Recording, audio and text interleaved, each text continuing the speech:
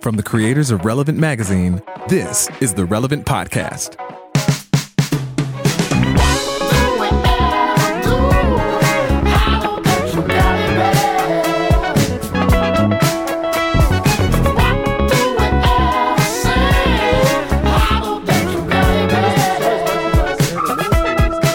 It's Friday, August 17th, 2018, and it's the Relevant Podcast.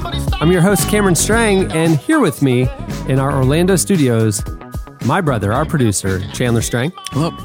On the Skype line from Loverland, Virginia, Jesse Carey. Hello, hello. Joining us from New York City, author, speaker, podcaster, Annie F. Downs. Good morning, gents. And sitting in one more time, back in black, Big Cat, Eddie Koffolds.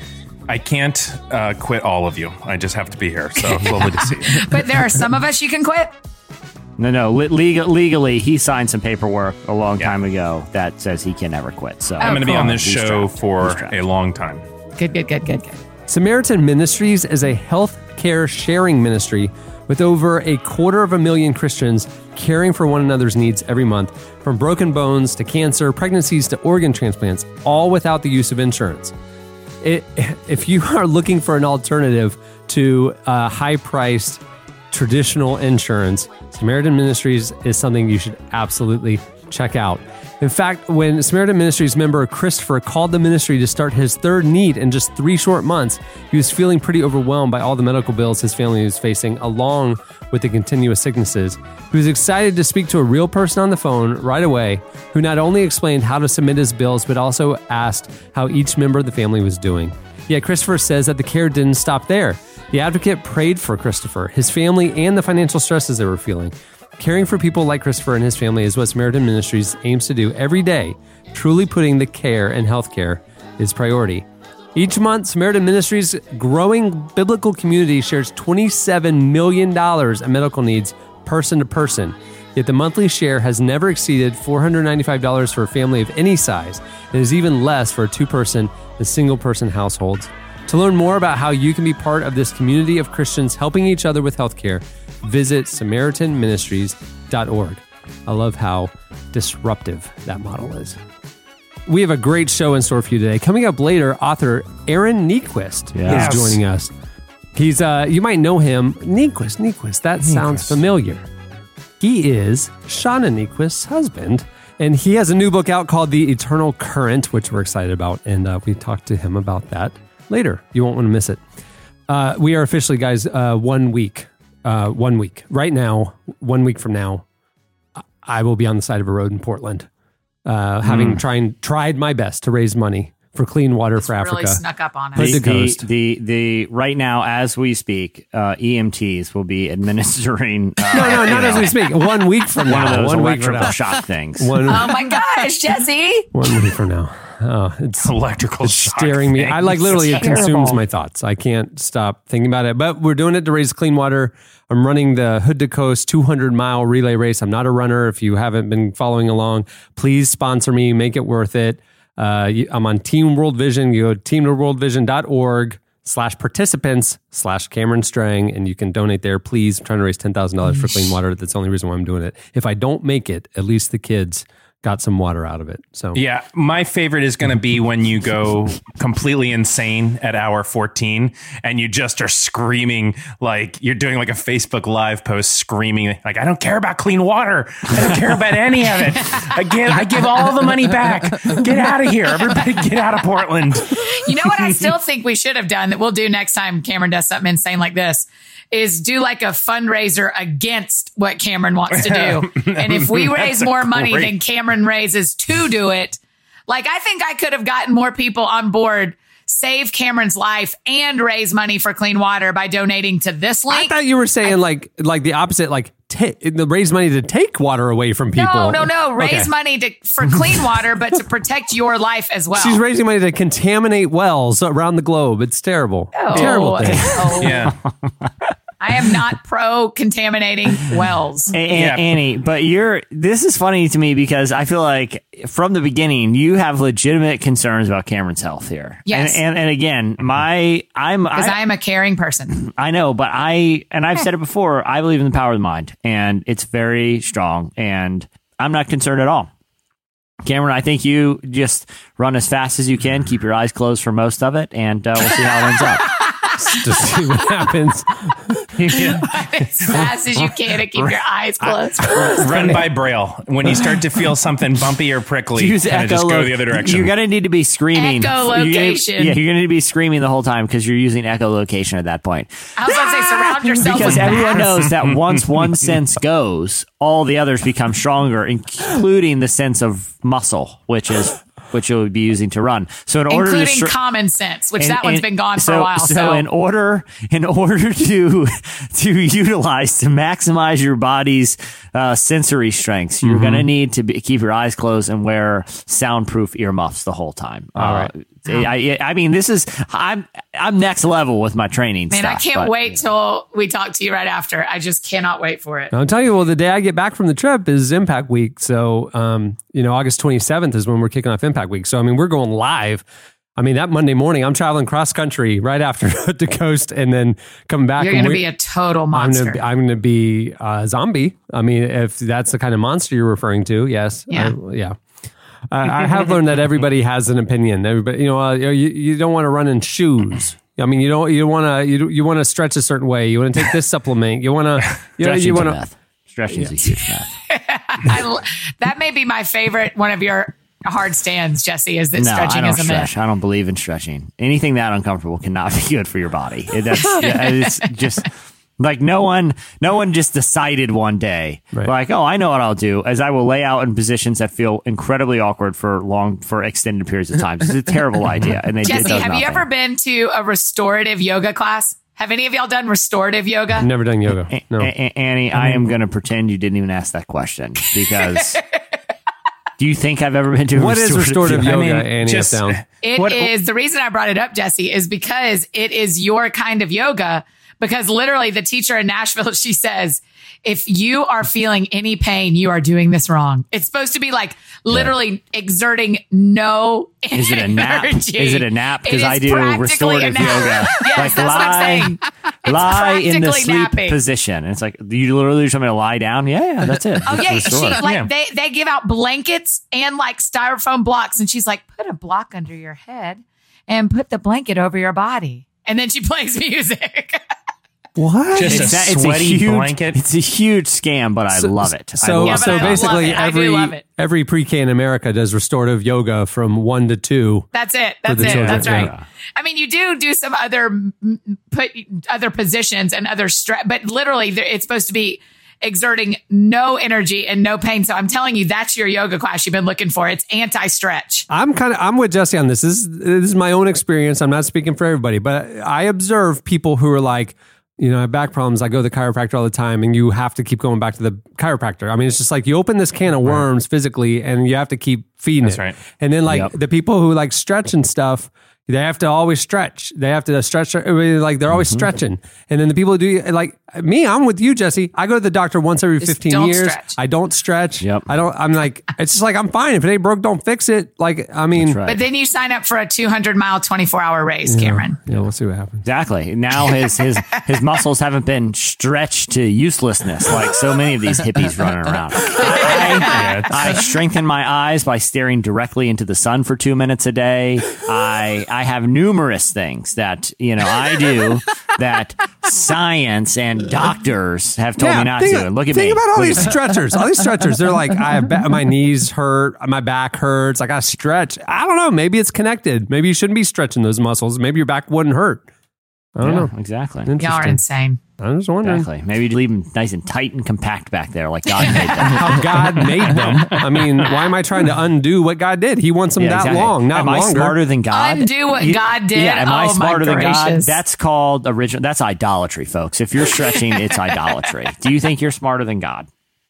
If he wanted you in sunrise position, you would have been made like that. No, sir. You just sit in a chair like a normal person. And don't stretch your legs. All right, moving the show along. The Friday episode, we always do slices, and at the end of the show, we have our guest, and at the end of the show, we have our listener of the week. You won't want to miss that; it's coming up later. But right now, it is time for Slices. What do you have, Jesse? Okay, so we've talked about this in the past before about the movie theater industry. They're really struggling to get people in the seats because everyone's got Netflix and Hulu and Amazon and HBO. Either way, it's easier to watch movies at home right now. So they're trying to figure out what the next big innovation is to get people to actually come to the movie, especially after the whole Movie Pass thing has pretty much gone bust. Movie Pass is trying to figure out a model that's sustainable for them. They've moved down. I think it's like 3 movies a month you get with Movie Pass. But a South Korean chain is going to be opening 150 new types of theaters around the world, including the United States, with an innovation that they say is so cool that it'll make people leave home, pay for movie tickets, and be willing to even pay more for movie tickets. It's called Screen X. And what Screen X does is it puts movies on 3 of the walls of the theater. What? So you feel like you are actually in the movie. Oh. Like it stretches it around you. It's not showing it full movie on your left, full movie on the right, and full movie in front of you. It messes something with the aspect ratio, but they say it makes you feel like you're in the action. Because here's the thing. They were trying to figure out, okay, the 3D thing, like with Avatar, was really cool, but they ran into a problem there. It's like those movies are super hard to make. And a lot of movies were upselling that you could go to the 3D experience one. And it wasn't a 3D movie. It was just they were putting, they were doing kind of light effects in it. It wasn't like Avatar, where Avatar was shot with cameras with like 2 different lenses for depth perception, right? So that essentially worked like an eye does. It shot the foreground and the background at the same time. So when you put those special glasses on, you have depth perception. Okay. It's not 2D. But a lot of movies, those cameras are super expensive. So a lot of movies are shooting with regular cameras and then are adding some light 3D effects afterwards so they can upsell you. Too many people had a bad experience with them. Either they were getting motion sick or they thought it was kind of a ripoff because there was very few movies that were like Avatar. So that's why the 3D thing is kind of gone by the wayside. But this Screen X says this is like a 3D experience, but you don't have to wear glasses. You can just sit in a theater and feel surrounded by the movie. So tickets will cost a little bit more, but they say it's a whole new movie experience. I would be honest. I'd probably check it out. Like if it was an action movie, sure would. I would go see like the awesome. new Wes Anderson movie. I can tell you right now where you can go check this out. The France Pavilion at Epcot. You stand in a room and the what pavilion is it? The France Pavilion in Epcot. No. Oh, Canada is 360. It's in the round. France is like your a theater. planetarium. In the round? France is a semicircle. It wraps around you the way Jesse's describing. So like just go to Epcot and just, it's air conditioned to go watch these movies for 10 minutes and, it's pleasant. Yeah, but like okay, so what are those movies about? Like it's France. A tour of France It's a flying tour of France, or it's a tour around Canada. I mean, it's the whole thing. But imagine watching Fast and Furious, the new one, in that experience where you feel like so that you can do at Universal Studios. That literally is the Fast and Furious ride at Universal that came out this summer. You're in a bus and you're like inside the movie. The movie's playing on your left and your right and in front of you, and you can just kind of watch the characters fly from one side to the other, and you're in the movie. Man, to make it too serious, does this kind of say something about how what our culture needs entertainment wise? Is we want to be surrounded by entertainment, not just have it in front of us anymore. Yeah, no, having it completely ubiquitously available isn't enough. Now we need to immerse ourselves more deeply in it. That's interesting. I would be much more inclined to go to the movies to something like this than just going to see a regular movie. I think it sounds cool. I think it sounds cool too, Jess. We've done a bunch of these over the years, different ideas, and they all kind of land as silly. Like, I don't remember what some of them were, but some of them were like smell-o-vision kind of stuff or whatever, and they always seem That's catchy. the Muppets. This actually seems like, oh, that's kind of neat. Yeah, but smell-o-vision at the Muppets. You can go to Hollywood Studios and watch the Muppet movie, and it's 4D, and the 4D is that when Fozzie the Bear blows bubbles, they come out in front of you, and when something adorable. happens, you can smell it. And you feel like you're there. And when he You feel like squirts you're the with flower Foz. at you, you feel drops on your face. Y'all are so lucky to get to live near things like that. That's so cool. So basically, we just need to go to Disney and then replicate but that. isn't that one kind of lame though? Isn't like I get it? Oh, someone sprayed Febreze in here because because the Sound of Music's walking through a meadow or whatever. Like I get that. That's neat, but it's not like, oh man, that enhanced the entertainment value. It like rains on you at Dollywood. That would just be annoying. I would just be like, I don't want to get wet in a theater. The floor's already all sticky and gross. Last thing I need is extra moisture. What's the context? At the very end of it, I feel like I can't remember exactly what's on the screen, but it's something about like she's walking through the woods and it just starts to drizzle rain and then it rains on you. That sounds horrible. But I'll tell you what's get awesome. like Real wet? No, you don't get real red. It just is like a very quick little like drop, and then it's done, and it's the end of the thing. You would think that would be a sort of thing that Dolly Parton herself would hate. Her hair's done perfect. The last thing I want you to do is put drops of water on me and not tell me. Yeah, like you can handle it. Dolly's hair ain't gonna be messed up by a few drops of water. That's a helmet. Yeah, that's a lot of product in that. I think it just bounce right off, like someone using She puts Rain-X in her hair. Yeah. You know what? But here's the thing: no one's ever gone to a planetarium and left and be like, "That was lame." Anytime you've gone to a planetarium, when you're a kid, no, I think it's cool. I went as an adult, and it's like, dude, that was awesome. That was totally awesome, man. You're totally right. I can't remember that time we went to the planetarium at the Creation Museum, and it blew our minds. It was so tight. Yeah. It was like I was expanding the far reaches of the universe, and in a time machine that took me all the way back to the origins of the universe 1,500 years ago. It was mind-blowing. Hey, Jesse, I have a question that I may have missed. Do you have to wear glasses or not? No. And not in the. Oh, see, that's what I love. I don't like glasses because I'm already a glasses only wearer. Guy wearing. Oh no, Cameron is you, but you're wearing glasses right now. No, but I'm saying when you have to wear 3D glasses, it's sort of this wonky, like frame in front of frame experience. And it like always feels weird and it never quite looks right. I like the idea of getting a more immersive movie experience without having to wear like, purple IMAX glasses. I'm here for it. I think I would watch if they could shoot a movie like on the planetarium. I mean, that's like obviously like the dome and it is made for the night sky, but it's such a cool effect when you're lying back.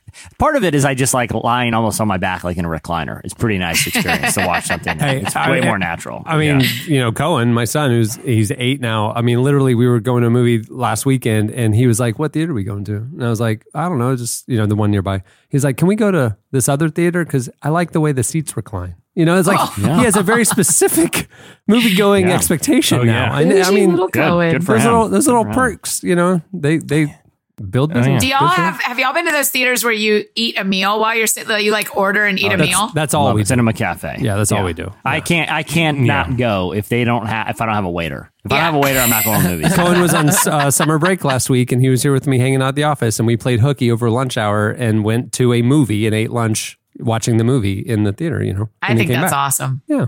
Yeah, it ruins all other movie going for you. Do all of us love going to the movies? Is that a thing? Is there anybody here who doesn't love going to the movies? No. I don't go very often, but I love it. Yeah. I mean, I enjoy it. I don't know if I'd say I love it, but I enjoy it. Someone's like, "Hey, you want to go to the movies?" Like, yeah, I'll probably go. Yeah, it is very rare that I say no to going to the movies. I'm either going to like a movie or love a movie. Usually, the thing that the experiment of MoviePass kind of showed me was that. I mean, it was almost like it rekindled this passion for going and seeing movies in a lot of people because it was more affordable. And so, like, if movie theaters would stop being so greedy and would maybe lower prices, their volume of attendance would go up. I think it's just gotten so expensive. Like for me and Cohen to go to a movie in the evening, I don't want to spend $25 for two or $30 for 2 tickets and then concessions and then whatever. And I'm so sad MoviePass went to $3 a month. That's like, because for the whole rest of the year, I literally would go like, I'll go. And now I have to like actually think about, is this how I want to use one of my 3? They should do movie theaters should do what Summer League did, Cameron. Like you buy a ticket for the day or you buy a ticket for the weekend. And it's like, no, you come and go as much as you want. You bought your ticket for a period of time, not for a ticket. Yeah. Well, it's like an annual pass at a theme park. I mean, you can either buy the one-off or you can, commit to more money, but then you're going to get the ability to come and go as you want. I mean, originally that was MoviePass, Jesse. It was, hey, you're paying $9.99. You come and go as you want. Go to as many as you want. But I mean, I guess my thing is like when it's like a subscription like that, where it's just as many as you want over the period of like a month for $10. It's just not economically sustainable. Well, for an outside company, but the theaters make their money with the food and, they're okay. 2 things for theaters. Number one, they've obviously started selling adult beverages. They're going to make a lot more money that way. Good for them. I don't understand why they don't sell fan merchandise in the lobby. Like make a fan shop for the current movies because they will make money. I just saw Black Panther and my kid's going to buy all the toys on the way out the theater and they would make money. Cameron, that's genius. Yeah, and then it's like what sports teams do. Right. You know? I mean, you buy the merch, you buy the jersey at the game. I mean, why wouldn't you do that at a movie theater? Why are they not doing that? Yeah, and there's room in the lobby. Okay, so then number 2, like the theater itself doesn't make money on ticket sales. So why not do passes like an AMC pass or a Cobb Cinema pass or a Regal Cinema pass, and you can buy a membership where you can come and go because when you're there, the theater, will make money on concessions and merchandise. An outside company like MoviePass having to pay for every ticket can't afford that, but the theaters themselves could do memberships, and I don't know why they're not doing it. Well, AMC has started one, but it's more expensive and it's just not like they're slowly waking up to it. But it does feel like there's like what Warby Parker did for glasses, where everybody was like, oh, how have we not always been doing it this way? Yeah. I feel like that's the moment that's coming for movie theaters where it's like people still want to go see a 2D screen with decent sound. They still they still really want to see Mission Impossible. Like, well, why not do like what airlines do? It's like you have some seats that you can pay $10 for, and it's a regular seat that reclines. Or I could upgrade and pay $30 and sit in like a luxury pod with my own arm, like a first class seat. And a server comes and all that. Like, I agree with you 100%. Have different tiers of tickets, because if you're on a date and you're trying to like impress the girl and you're going for the cheap seats, I mean, no, you're gonna feel the pressure to like spend a little more money and create a nicer experience. I mean, everyone's been to the thing where you got to lay a jacket on 4 seats because you're going with friends, and it's like, dude, just make it like an airline. I buy the seat, I pick the seat when I order the ticket. So maybe the interesting thing that MoviePass has done is just what you said, Eddie. Is MoviePass is the first thing that has given another option besides just showing up at the movie and buying a ticket. So now there are people like us brainstorming up other ways to get people to go to the movies, because MoviePass worked to the point that MoviePass ran itself out of business. Yeah. And so I love this. I think this is brilliant. And I bet we're going to take over the world. There's 3 tiers, in my opinion. All the theaters here, you pick out your seats when you order the tickets online and stuff. But like, my thing is like, have a few rows reserved for general admission at a low price point. When they fill up, they fill up. Coach. And then you have Economy Plus, which is reserved seating, and you can pick your seat, and then a little bit nicer chair experience, a little bit more leg room. And then you have first class, and you have a few rows that are dedicated to like luxury seating and maybe service and things like that. Yeah, because when you watch people get served and you're not getting served, you pay for the upgrade. You want that. That's what I'm saying. Like, why not have that in all theaters? And then you could have a $5 ticket, a $12 ticket, and a $20 ticket. And then, they'll make their money back.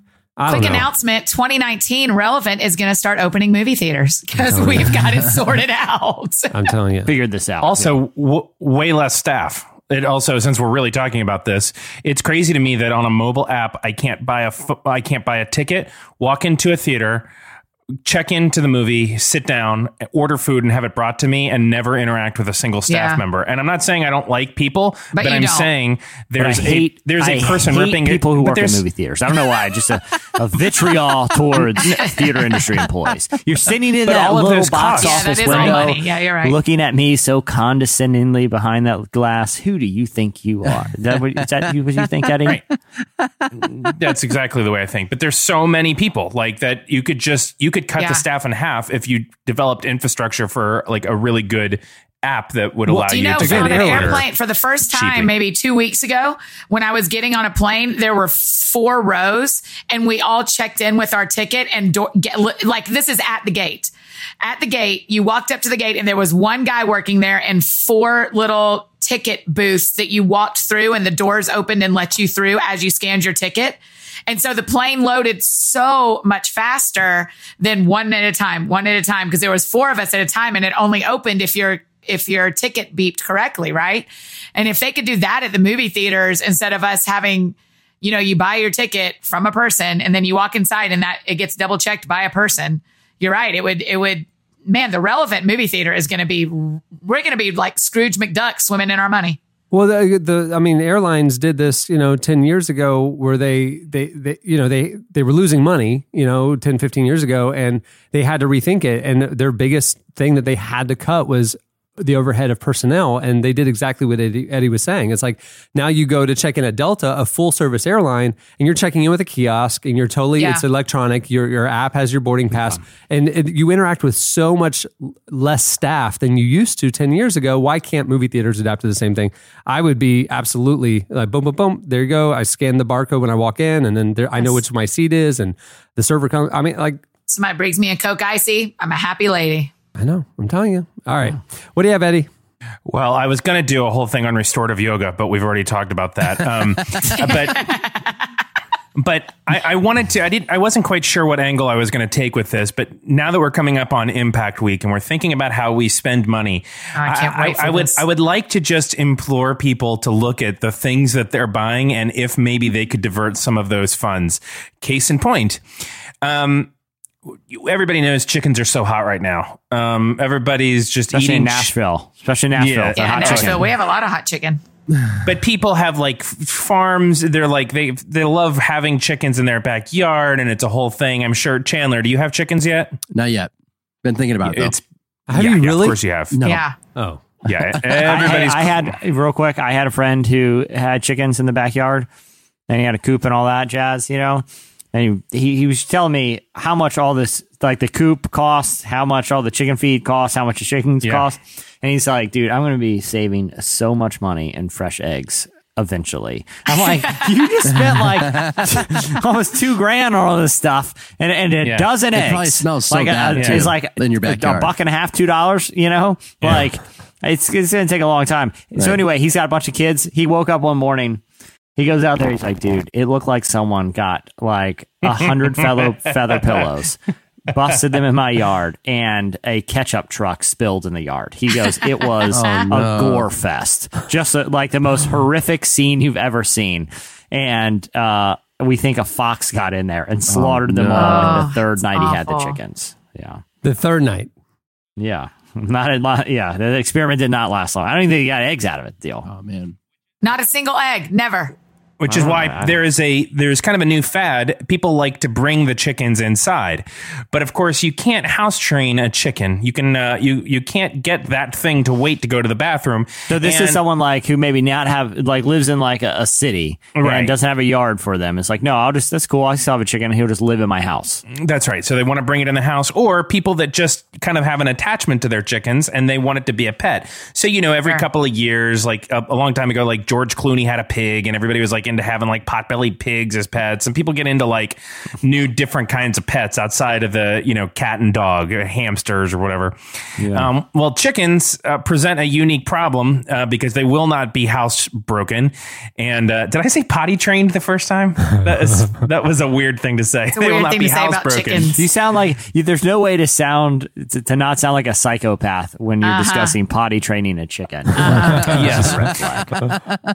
Enter Julie Baker and her daughter Abigail Baker, who have created a diaper for chickens. And you think, oh, this is a silly story. They've sold a couple of diapers.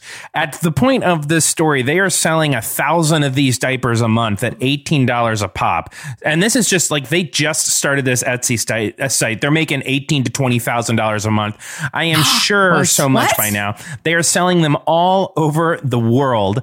And it's hard to get the full scope of how ridiculous these things are without looking at a picture. So we will, Jesse, I will send you a picture, and we need to somehow. I mean, in my mind, I'm picturing a chicken wearing a diaper. Is that pretty accurate? Is it different than a chicken wearing a diaper? I think basically you have done it. Yeah, that's what it is. It's use your imagination, remarkably friends. easy Picture for me to think of in that. a diaper. Yes.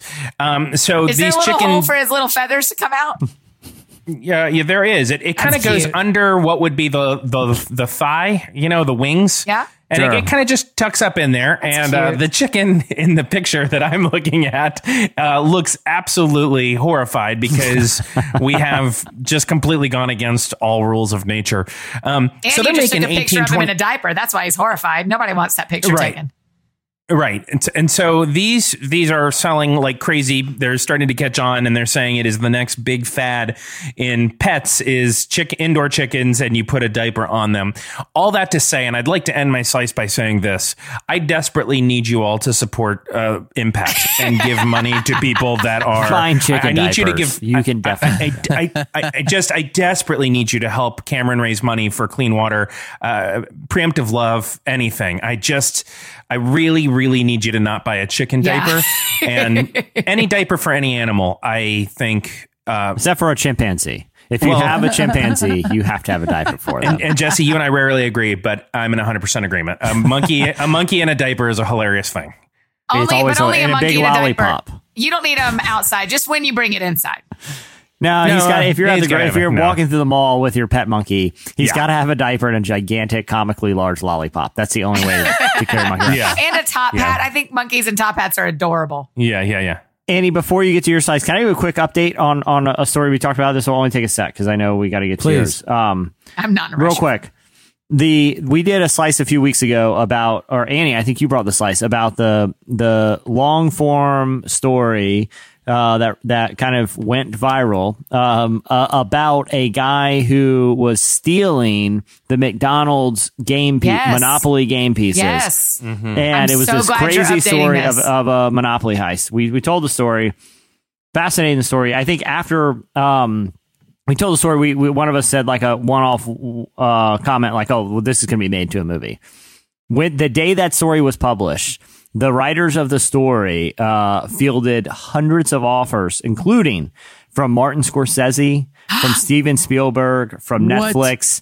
Eventually, Matt Damon and Ben Affleck bought the movie rights for him for a record of a news site because it ran on the Daily Beast. So it was a record for a film, the film rights for a story that ran on an online news site for $1 million that Matt Damon and Ben Affleck outbid everyone.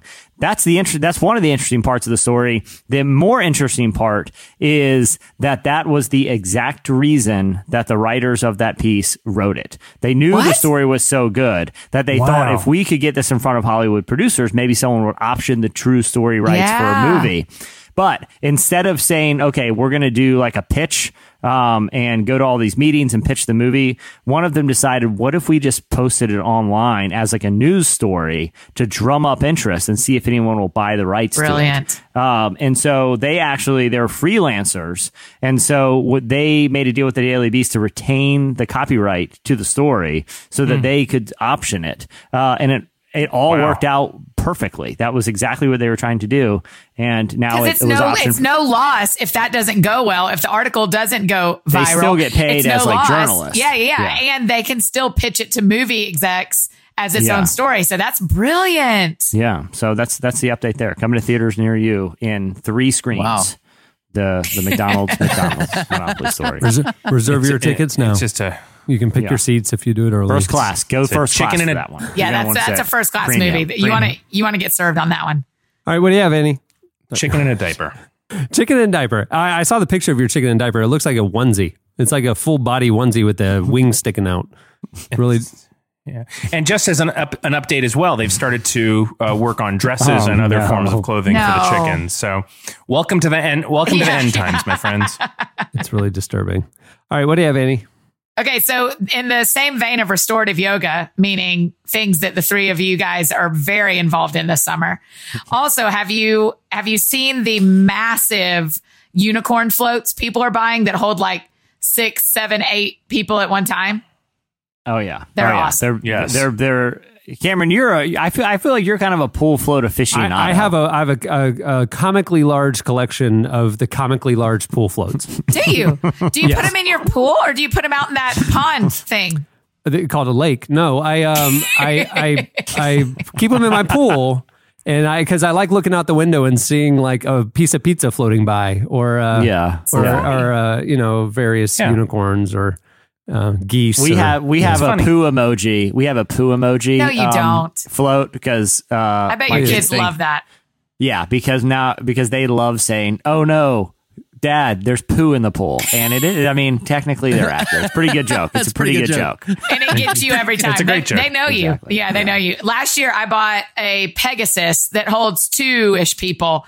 And her name is Pearl, the summertime Pegasus. But this year, the real hit has been the ones that carry 7, 8 people at one time. And there is a story on Mashable about this police. Annie, I'm sorry. I have to interrupt you. I do apologize.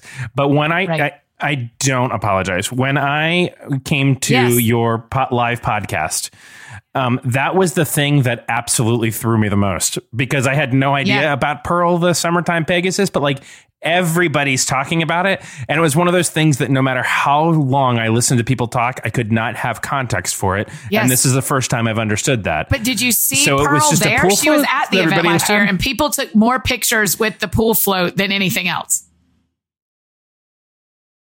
I did see it, you didn't register that's who that was. It still didn't land the plane. Yeah. Or why that was there. Right. Or it wasn't just a pool float. It was Pearl, the summertime Pegasus. Well, it still makes no sense. Continue on. Sorry. Sure. That's pretty true that's pretty on brand for me, if you will. Okay. So there's this police squad car that in Minnesota that was driving by a lake, and they looked out and there was a unicorn floating, one of these big ones, full of women, and they were stuck out in the middle of the lake. They had gotten out where it is like weeds, tall weeds, and they didn't want to get out into the water because clearly that's terrifying and it's full of terrible animals, but they couldn't rescue themselves. And so the police had to rescue these women. It's a great video. They had to like lasso the unicorn. Hey, there was legit a guy here because they do this. They call it flotella. And it's like this party at the beach where everyone floats. And somebody, I would just say, was likely overserved that day and fell asleep on his pool float and woke up almost out in the middle of the Chesapeake Bay. And the Coast Guard had to rescue him off of like a big popsicle float. There's a popsicle float. Like there's no dignified way to go if you're floating down there. You know what I mean? On a giant taco. Like the Coast Guard flies out the helicopter and they got the guy in the ropes like dangling down like on, that Alaskan fishing show or whatever, and they're like, all right, there he is, let's go in. And he's like, he's on a huge taco, and they're like, just leave him, let's get out of here. Yeah, but the women were rescued. Taco guy back into humanity. Sorry, Chief. It reminds me of that episode of The Office where Andy was in the sumo wrestling outfit on the beach team building trip, and he fell into the water. Exactly. And just floated away. Just floated on his back away like a big turtle. Yeah. Oh, exactly man. right. So they were rescued. So don't worry, everyone. They were rescued. But the visual, y'all got to go watch the video because the policeman lassoing an inflatable unicorn is there training for that? Did y'all have to go through a special class on how to lasso? How tempted would you be if you were one of those cops to have like a blowgun that you like confiscated from somebody and just it's just like gross marsh that they're in. They're not like in danger of being like swept into sea. That's right. Like, all right, now we get to watch these 8 people on top of that float just sink slowly into the mud. Which this is more terrifying for y'all? The idea of being like you're in a float in the middle of the Chesapeake Bay and someone blow darts it, or you're in the float in a nasty marsh and someone blow darts it. Which one feels like the water you want to be in less?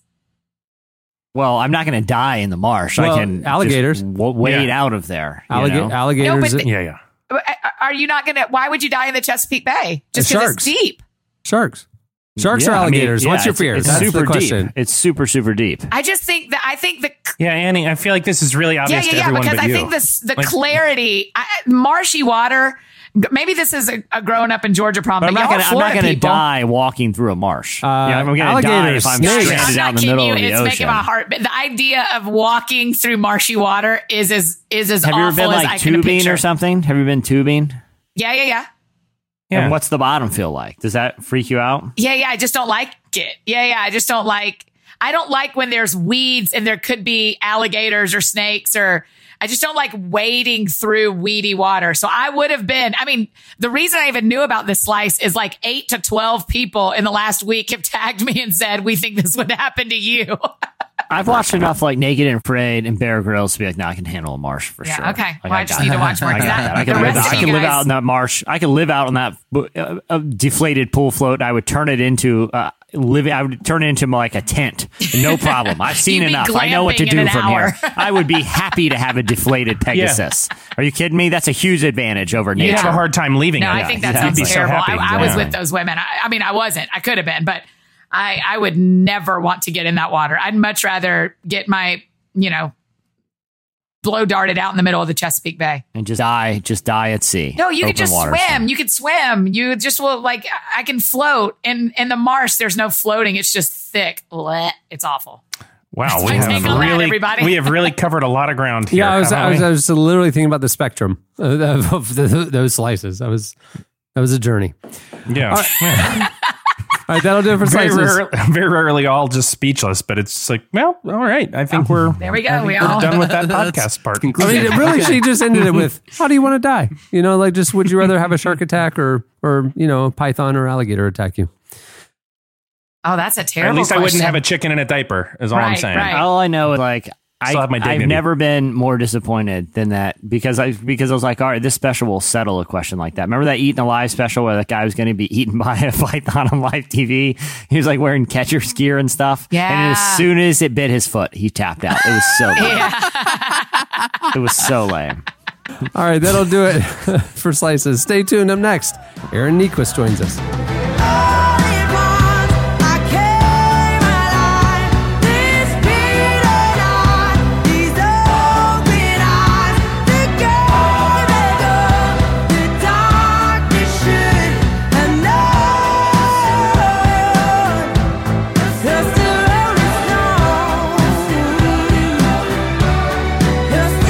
Listening to Lauren Daigle. The song is Still Rolling Stones from her new album, Look Up Child. Go check it out. It's great. At the beginning of the podcast, you heard St. Paul and the Broken Bones with Got It Bad. Well, Aaron Niequist is a worship leader, author, and songwriter. And in his new book, The Eternal Current, Aaron looks at how embracing traditional spiritual practices can not only change your day-to-day life, but it can also help reframe how you think about God. We're fans of Aaron, known him for a long time. This book is phenomenal. Here is part of our conversation with Aaron Niequist.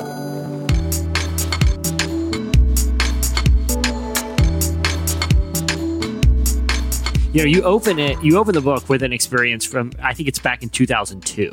And you kind of tell the reader that you're getting ready to lead worship, but you kind of have this realization that you don't necessarily believe the lyrics you're about to lead people in. Tell me a little bit about that experience.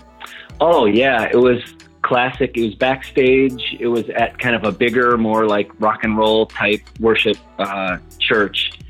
And I was, we just rehearsed with the band and all this kind of stuff. And we're, and really I was like, I don't think I can do this. I don't want to sing these words, let alone pretend I'm excited, let alone invite everybody else to do it.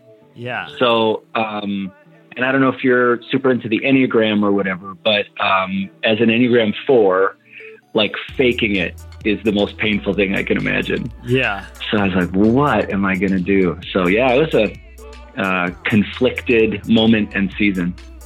So for a lot of people, that moment kind of leads to like a crisis of faith, which can kind of go the opposite direction of where you went, which was to kind of really digging in your heels and looking at kind of the historical practices of Christianity. But what was the next move from there? Like, how did you decide, like, okay, I need to figure out what's right instead of just kind of abandoning some of the ideas about faith?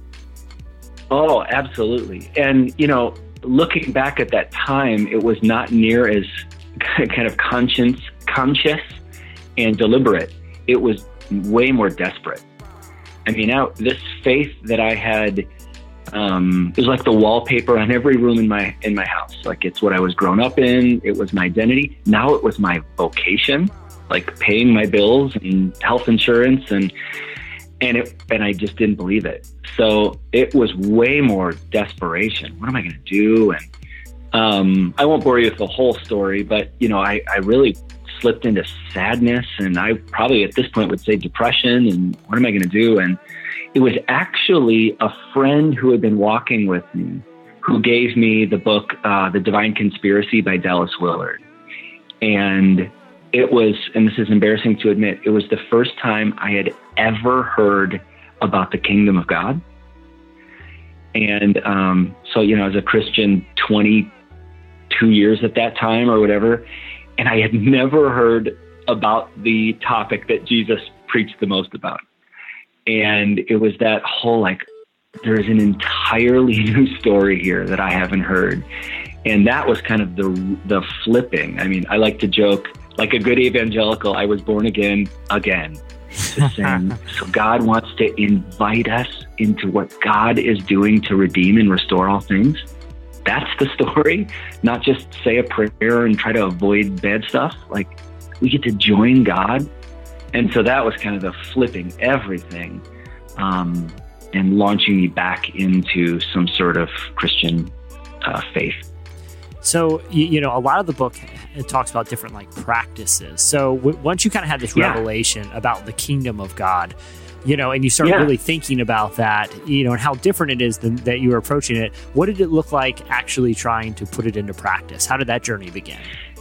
Yeah, well, it actually happened right after this kind of, rebirth, or I'm not trying to be overdramatic.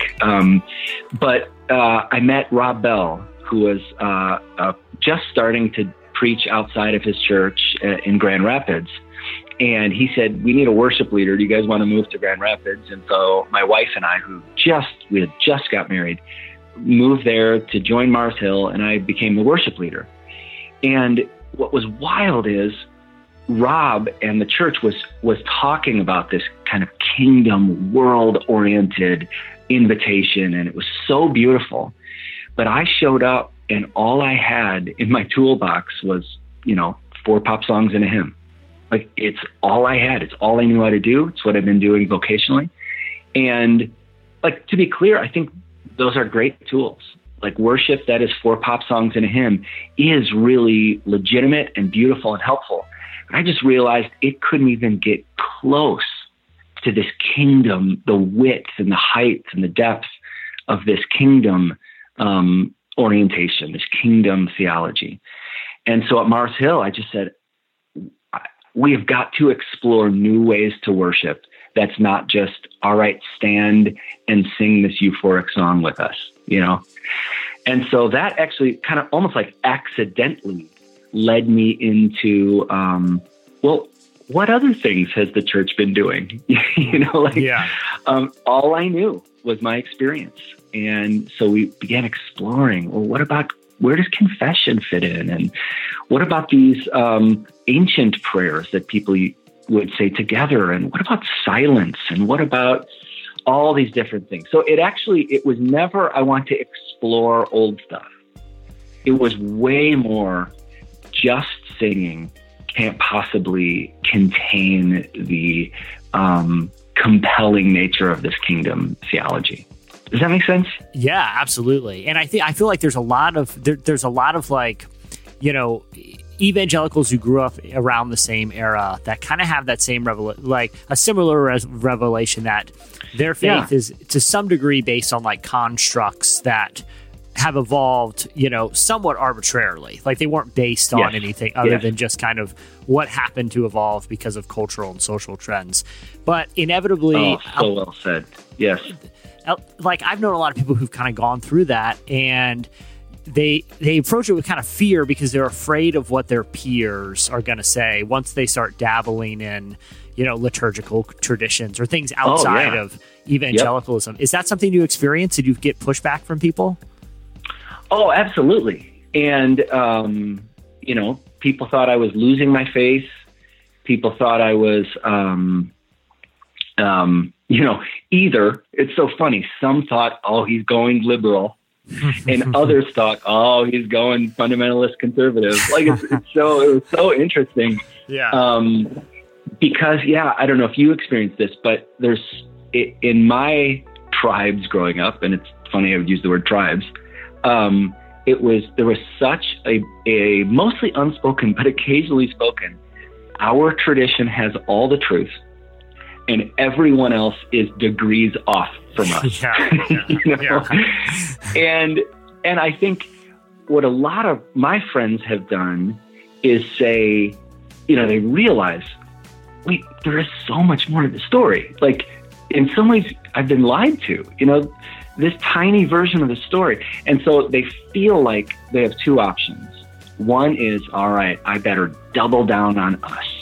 Like, we are the right ones, and we're going to defend, and or they end up pitching the whole thing.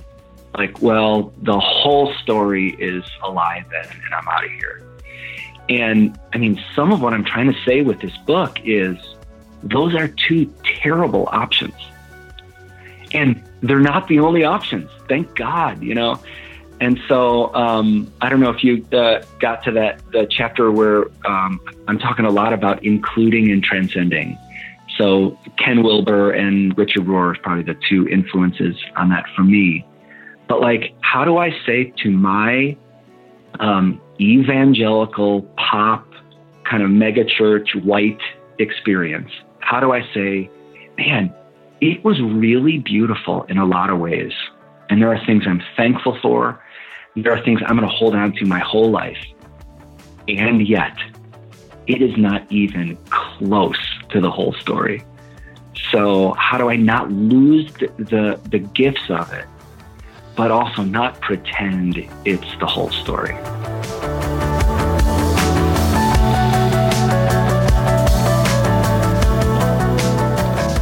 That was Aaron Niequist. Make sure to check out his new book, The Eternal Current. It's out now.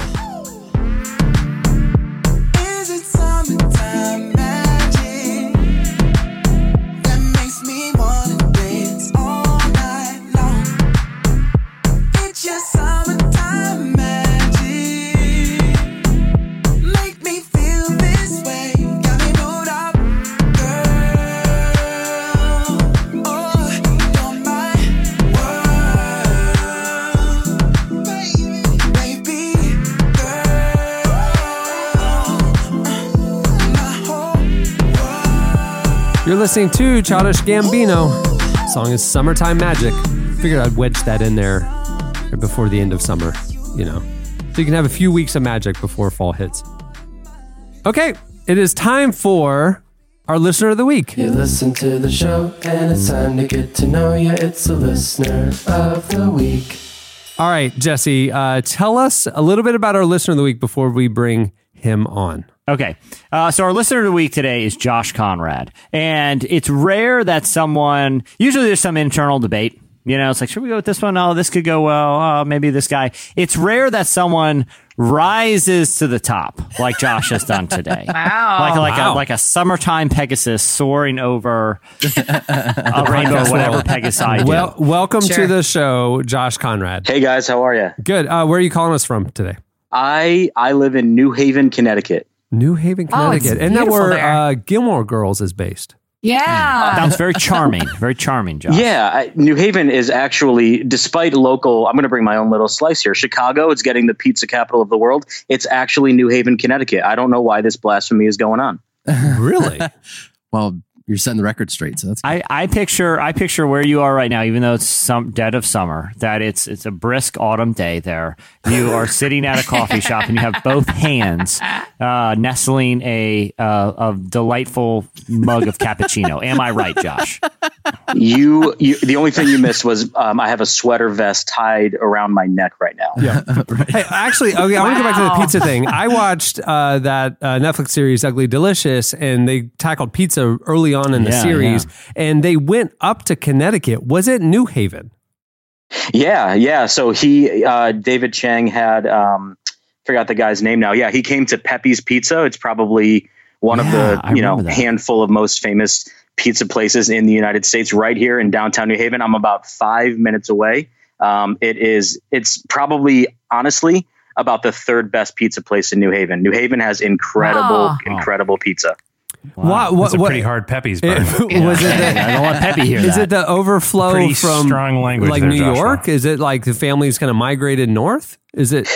Yeah. So it was Italian immigrants. New Haven ended up being a large landing spot for a lot of Italian immigrants at the turn of the century. And they brought that Napolitan style pizza. So coal-fired ovens, the big, long 20-foot pizza slider thing going all the way back into these huge ovens. And they've been making pizza here. Families have split off and started other ones in the city as well. So long, rich history of those crisp autumn days and delicious pizza here in Connecticut.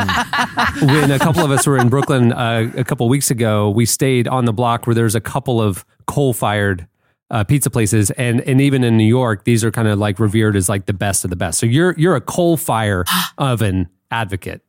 Oh yeah, absolutely. I'm big on getting big coal back into the popularity of the United States. For no other reason, we need to reopen the minds of West Virginia to get these pieces going. Josh, what are your feelings about DiGiorno? Absolutely, yeah. Let's do it. Okay, all right. What are the 3 facts that caught your eye, Jesse, about Josh Conrad? One thing I like is they were thematic, right? Like he stayed on a theme, and they are awkward and sad encounters with musicians. And I think we should just go one by one here. Okay, yeah, let's start. Okay. Wow, I'm going to start off with number 1, which might be my favorite, though both are pretty funny too. You once saw Carmen, the singer of Italian CCM Stallion fame. Yeah. Uncle Carm. Yeah. You once saw Carmen offer a person his autograph, and the person said, quote, "No thanks." Do tell. Wow. It was tremendous. You know, like the TSA lines at an airport, you kind of zigzag back and forth. And so like a row ahead of me, I've been a believer my whole life. I picked Carmen out in it's like a Where's Waldo thing for me. I can pick him out of any landscape. So he's a couple rows ahead of me, and he's kind of eyeing the guy in front of him to try to get this guy's attention. He's doing like that little like coughing thing to try to get the guy to turn around. And eventually the guy notices this guy looking at him, and Carmen says, "You probably know who I am." And the guy first said, "No, actually I don't." And then so I got to watch Carmen introduce himself to this guy, offered this guy his autograph, and the guy just said, no, thanks. I'm good. And it only got, and then, another 20 minutes of TSA line with Carmen sadly walking behind this guy that didn't want his autograph. That's brutal. Why did he pick this guy? What was he wearing that clued him off that this guy's probably a Carmen fan? Yeah. I don't know. I don't know if Carmen thought that he had I've seen the champion on YouTube 45 times vibe to him. I have no idea what Carmen saw in this guy, but I wonder if this is something Carmen does. I wonder if he wanders around in public and just asks random people, "Hey, it's a numbers you probably game. know who I am," and then tries to autograph things for them. I just want to. So after Carmen said, "I think you know who I am," and the guy said no, and then he explained who he was. Carmen's assumption was that in his explanation would be so compelling that not only would the guy feel foolish for not recognizing him, but he would obviously have to have an autograph. Yeah. Right. So when the guy said he didn't know who Carmen was, Carmen described himself as a Christian musician and an international record artist. Is Carmen a musician? He's an artist. Okay. I was going to say, I don't think I've never seen him pick up the axe or the guitar, but I mean, he sings. I would be shocked if Carmen couldn't play guitar and the electric drums. I do feel like he could probably do one sax solo, like once a concert. I do feel like seeing Carmen, though, there is a general sense of like, if you see him in the wild, you're like, this guy there is something up. Like, there's no thinking that he's just a, regular dude out for a stroll. Right. That's right. Like, I think he knows that he's walking around with a unique tan and a unique V line and a really special kind of hair thing. Like, there's just a whole. I think he knows that people know. Dazzled shirt for sure. The guy's like either this guy is a Christian singer that from the 80s heyday, or he sells yachts in Boca Raton. Either one of the two. Yeah, that's right. Either way, the circus is in town, and Carmen's going to acknowledge. I wondered too if the guy thought he was like a David Copperfield impressionist. Okay. Speaking of 80s stars, Eddie Money. Great one. The 80s singer. You once saw Eddie Money sing 2 Tickets to Paradise to a sparse crowd at a free venue 5 times in a row for 45 minutes. Do tell. What? Yeah. So it was sad and funny at the same time. I was with a bunch of friends at a casino, which is across from this, in the casino, across from where we were, handing out tracts. We're Christians, so we weren't gambling or anything like that. But we watched Eddie Money take the stage. There was in this free kind of, 200 person little open air auditorium in the middle of the casino, came up to the mic, started singing that, and everybody kind of, notices, oh, it's Eddie Money. And then about 4 minutes later, everybody's happy just to go on with their lives. Like no one's wanting more out of Eddie Money. And so he has an hour to fill. He sings a few other songs that clearly nobody knows, and then just goes right back to the old well, goes right back to 2 Tickets to Paradise, would finish it, take a sip of whatever he was drinking, cue the band and say, let's do it again. And just kept singing it over and over again. It was hilarious and sad and awful and amazing at the same time. Ugh. Doesn't he also sing Take Me Home Tonight? Is that Eddie Money? I'm trying to look up his songs. There's not a lot about it. Hey, at least he's still doing what he loves, which is to sing the one song. Okay, so the question I have, I'm theater of the mind here. You're at a casino, and it's like that side stage thing in the lounge. Yeah, so we were actually standing around a blackjack table. Yeah. Again, handing out tracts, not gambling ourselves because we're Christians, but. Eddie Money is just standing probably 50 feet away on this little stage. Yeah. Like if you go to like an amusement park and there's always those little stages with 50, little benches for people just to come and gather. And every few hours there's an artist on it. Yeah. It was Eddie Money. And it was on like a Saturday night, 8 p.m. prime spot for a big artist. And here he is in this free venue. And after the first rendition of 2 Tickets to Paradise, nobody's interested anymore. And so, over the course of the 45 minutes to an hour, it goes from a crowd of 50 to 20 to 12 to 6. And he's just still singing the same song over and over again. In his defense, it's a room where people are walking around, casino people are walking around. He's kind of singing for the whole area. And he's singing, hey, there's a lot of people milling around. These people haven't heard my song. So he's doing it for the back row. He's not doing it for the front row. I'm in. Eddie Money, he's fine with me. Okay, Cameron. Oh, it was fun. Yeah, for sure. It was just 5 times in a row, you're standing in one place. It was a lot of 2 Tickets to Paradise. Yeah, so 2 Tickets to Paradise, here's the thing. Like, it's a song that everybody knows when you hear it. Like, 2 tickets, like everyone knows the song. But if it comes on, no one is excited. It's not like Don't Stop Believin' or Sweet Caroline or like some other cheesy song where they put on, people are like, oh, dude, Sweet Caroline's on. We ought to sing it. It's like 2 Tickets to Paradise. Like, I kind of remember this. Right. I wonder what's coming on next. So, like, they're spinning some old, you know what I mean? No one cares about that song. It's just sad all the way around. But he invented the Ford Taurus twice. Like, it technically is a pretty cool accomplishment, but also, what does it matter? It's just nothing. It's just landscape noise. Well, finally, another musician that you saw actually in tears at a concert was a friend. He probably knows Carmen. In fact, I know they've done a song together. Michael Tate. Michael Tate broke down and cried on stage while reminiscing about DC Talk. Here's the awkward part. Michael Tate was performing with the Newsboys at the time. As the singer of the Newsboys. Josh, what's the story there, man? That's an interesting story. Yeah, so this was probably early 2000s Creation Fest, big Christian festival in Pennsylvania. And I think it was right when Michael Tate had joined Newsboys. And in between every song that he was singing for Newsboys, he kept just telling DC Talk stories, which plays well. I mean, that's his audience. He's got, a few thousand people at Creation Fest, and they want to hear all the latest goings on with DC Talk. And so he keeps just kind of rambling and eventually gets a little bit teary eyed, kind of pauses, does like the, looks away from the microphone. Everybody's clapping and kind of consoling him as a crowd. And he just said, I just miss those guys, and we're going to try to get back together, which makes the whole crowd go crazy. And then obviously never really happened. But yeah, it was hilarious to watch Michael Tate with the Newsboys. The best part was watching the other members of Newsboys stand there as Michael Tate would just reminisce about DC Talk. They're just like, hey, we're with you right now. Can we play some songs, have some fun? And all Michael Tate wanted to do was have an open counseling session with everybody.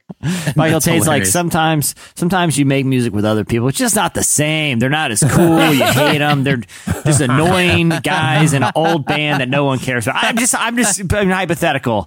Anyway, what do we got next, guys? Breakfast in Hell. That song makes no sense. Let's cue it up. Next. That song is It's twisted when you think about it, by the way. Breakfast in hell. Like, for sure it is. It's like, okay, so you know what would be funny to do an ironic twist on is people burning in hell forever. And we'll say that the worst part is they can't get breakfast down there. They don't have Captain Crunch. No. It's eternal torment. It's going to be a hit.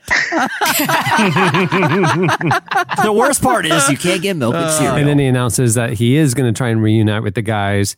We're going to go on a cruise. And That's then he right. started singing 2 Tickets to Paradise. And it was just full circle. That would have been fantastic. Just Hey, so Josh, great. I think you buried the lead here a little bit. Me, based on stalking your Twitter just now, did your wife have twins this week? She absolutely did. I'm on day 5 of my paternity leave. I'm home. We have 2 newborn twins in our house right now. Oh, That's congratulations. amazing. Boy, you guys doing okay? We're doing great. Honestly, they're both healthy boys. It's our first kids. We waited a long time to have kids. And so we're really excited. My wife's doing great. We're doing well. We have somewhat of a regular pattern that, has set in over these 5 days, but it's been a ton of fun. Yeah. 2 twin boys. Congratulations, Congrats, dude. man. That's awesome. Congrats. How many Thank chickens do you. you Yeah. have? Thanks a lot.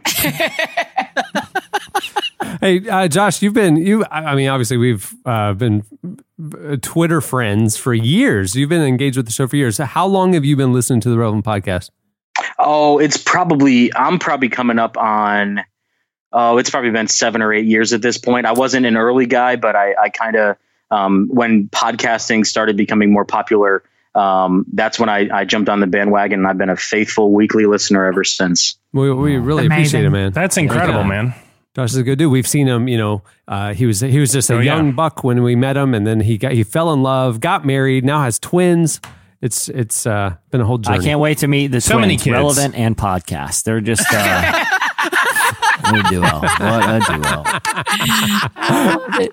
Oh man! Well, awesome. thanks for joining us, Josh, Oh, my our God. listener of the week. Thanks, guys. Thanks, Josh. I love that Josh's wife is like taking care of 2 children right now so that he can chat on a podcast. Yeah, but in Like- the first 5 days, to be fair, aren't they still sleeping all the time? To be fair, no. Oh, they aren't? They I thought the first few weeks babies sleep all the time. No, babies are terrible. They cry all the time, and then they go to the bathroom all the time. They're terrible. They're too busy to sleep. Yeah. If you want to be a future listener of the week, hit us up on Twitter with 3 interesting facts about yourself, or maybe to go the Josh route, 3 interesting experiences you had or things you observed. That's interesting. What we're looking for Good stories. is good stories. That's right. Yeah. Which of those 3 hit you as the most like personally tragic? Because they all had like a different spin of tragedy. Yeah, right. One of them somehow particularly kills me, but it's the to me it's the Eddie Money one. Really? There's something about him taking $200 and being on a terrible stage and singing the same song that is so. Like it's just so deeply tragic on so many don't levels. know. Like Carmen, I don't think he Carmen, I knows hate the level that. of tragedy. Oh, really? Yeah, That's the one Carmen that I one hate of- the he's most is the completely Carmen one. oblivious. Yeah, I the think that's Carmen one tragic. of You Know Who I Am, Don't You? And then offering Yeah. his autograph. I hate I don't that. think he felt sad in that moment. I think he felt like his just loss. I think Carmen is His totally loss, yeah. right. But, and the Michael Tate one is kind of sad, but he's still singing in front of, a couple thousand people who love him and are supporting Right. him. There's something about the Eddie Money one though that That's just awful. is like Dude, the sum okay. of all No, fears. There is even of something that I think about. I actually think about it all the time, and I don't know why. Because I think this happened. I'm pulling up the news story. Hang on one sec. This story is from November of 2013. And the headline is if it's from the AV Club, for a mere $20,000, you can spend this year with, you guessed it, Frank Stallone. Frank Stallone in 2013 had an auction on eBay that is titled "Frank Can't Decide Where to Spend New Year's Eve. Be the winning bid to have Frank Stallone perform at your New Year's Eve party." Oh, that's now, sad. that is, it is sad, but then you look at his demands, like first class for him and his entire band, equipment that they can use to perform. This is Frank Stallone, the brief pop star, brother of Sylvester Stallone. Right. And the opening bid to have Frank Stallone come to your New Year's Eve party, he set at $20,000. And sometimes I still think about it. I'm like, you know what, Frank Stallone, you shot your shot. What's the worst that's going to happen? Someone's going to write a funny internet story, and literally 5 years later, people are still going to talk and laugh about it. Yes, that probably is the worst that could happen. Best case scenario, you made $20,000 and got to hang out with some fans on New Year's Eve. So it was worth it. But I think these guys, the Carmens of the world, the Eddie Moneys, the Frank Stallones, in their mind, they are still at the peak. Like they're a lion in winter. No. You know what I mean? Yes. Like, a lion in winter. They are lying in wait, but Jesse. The lion hasn't changed. It's just the seasons changed, but I'm still here. You know? When Carmen releases an album called The Lion in Winter, we will know that you deserve credit for that. Yeah, I'm with you except for Eddie Money. I think he knows, and I think he's just like, it's either this or I give guitar lessons, and I think he's dead inside. I think they only ask him to come play 2 Tickets to Paradise, and they're like, yeah, listen, go up there, we'll pay you $100 and, you know, we'll give you free drinks or whatever. And he just up there keep cranking through it just to keep like, you know, give me a pizza this time. Well, the sad thing is he could be like, I wish I could ride off into the sunset, but I can't pay my bills. And so here I am at the casino. Thinking about Eddie Money, I can't stop thinking about like the Mickey Rourke character in The Wrestler. The movie Wrestler. Yes, that's exactly right. It's like he knows that it's the window closed, but he doesn't have anything else to turn to. That's right. That's right. He's living in his past. His resume says 2 Tickets to Paradise. It's like, well, he did that commercial. I guess you just keep where singing. He played a one-hit wonder recently and sang 2 Tickets to Paradise, you know, in the commercial. So at least he's self-aware about it. You know what I mean? Yeah. Unlike the other story. Yeah. As far as we, I love the Carmen story. Hey, well, this was like a pivot for the listener of the week. Yeah. I mean, this was like, you know, interesting. I mean, everybody knows a couple weeks ago we can't top that guy. Yeah. So they're just going different route now. I do love the Carmen one though. I know you do. I hate it. I think it's so sad. I'm going to be thinking about that for a while. Like, it's like, what would you do? What would you do if you saw that? You know, like, what would you do? Would you ask him for his autograph if you saw that? Absolutely, 100%. Absolutely. If you saw that happen, would you then follow up and go, "Can I have your autograph?" I'll take one. Just to make him feel better. Yeah. You wouldn't? No. I'd pretend like there was something in my headphones that I had been listening to, even though I had paused it so that I could hear the whole conversation. Of a lifetime. You made his day. Right there. Well, many thanks to Aaron Niequist for joining us. His new book, The Eternal Current, is out now. Go get it. It's very good. Hey, Annie, no, but for real, have you read it? Yes, I for real have read it. I really liked it. Ooh, I want to read you, that. I like Aaron. When you read a book by a friend, is it a skim the 2/3 to get the gist and you can tell the friend I read it, or is it your every word savoring it to the end?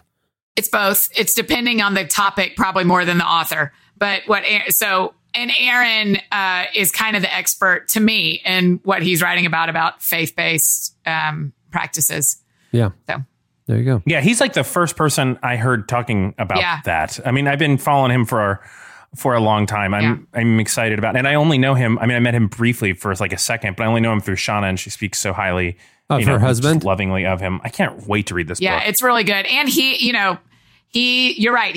So as an Annie in my personal life, I wanted to read it. And then as someone who's invested in the local church, and I wanted to read it for that reason too. So, but there are ones for sure that I skim just to say to the author, I did it. I told you I'd read it and I did it. Yeah, I got called out on one of those not that long ago. I skimmed 2/3 and then they referenced something that happened in chapter 9. And I'm like, oh, and I thought you said you read it, and I'm like, you better get ready when my next one. You better read every word with it. And I got to day 50, and I just wasn't going to work for me. I was still feeling cowardice, and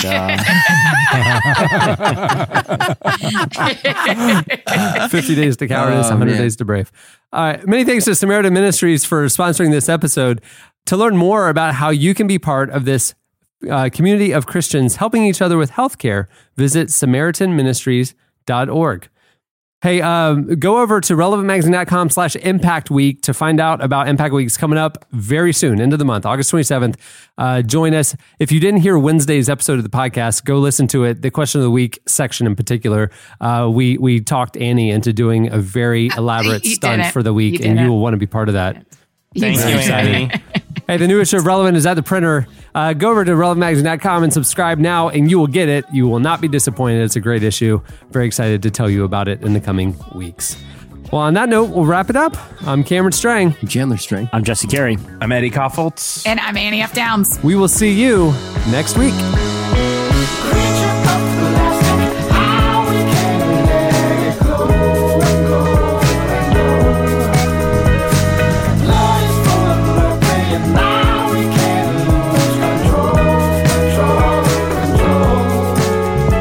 Thank you for listening to the Relevant Podcast. If you like what you heard, be sure to leave us a review on iTunes.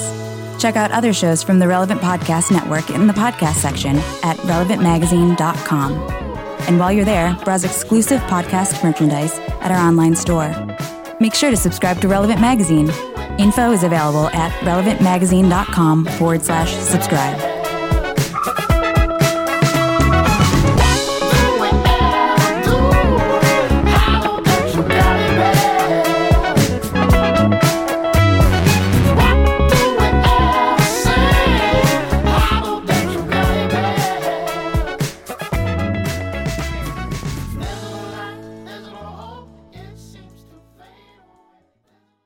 In my mind, I'm picturing a chicken wearing a diaper. Is that pretty accurate? Relevant Podcast Network.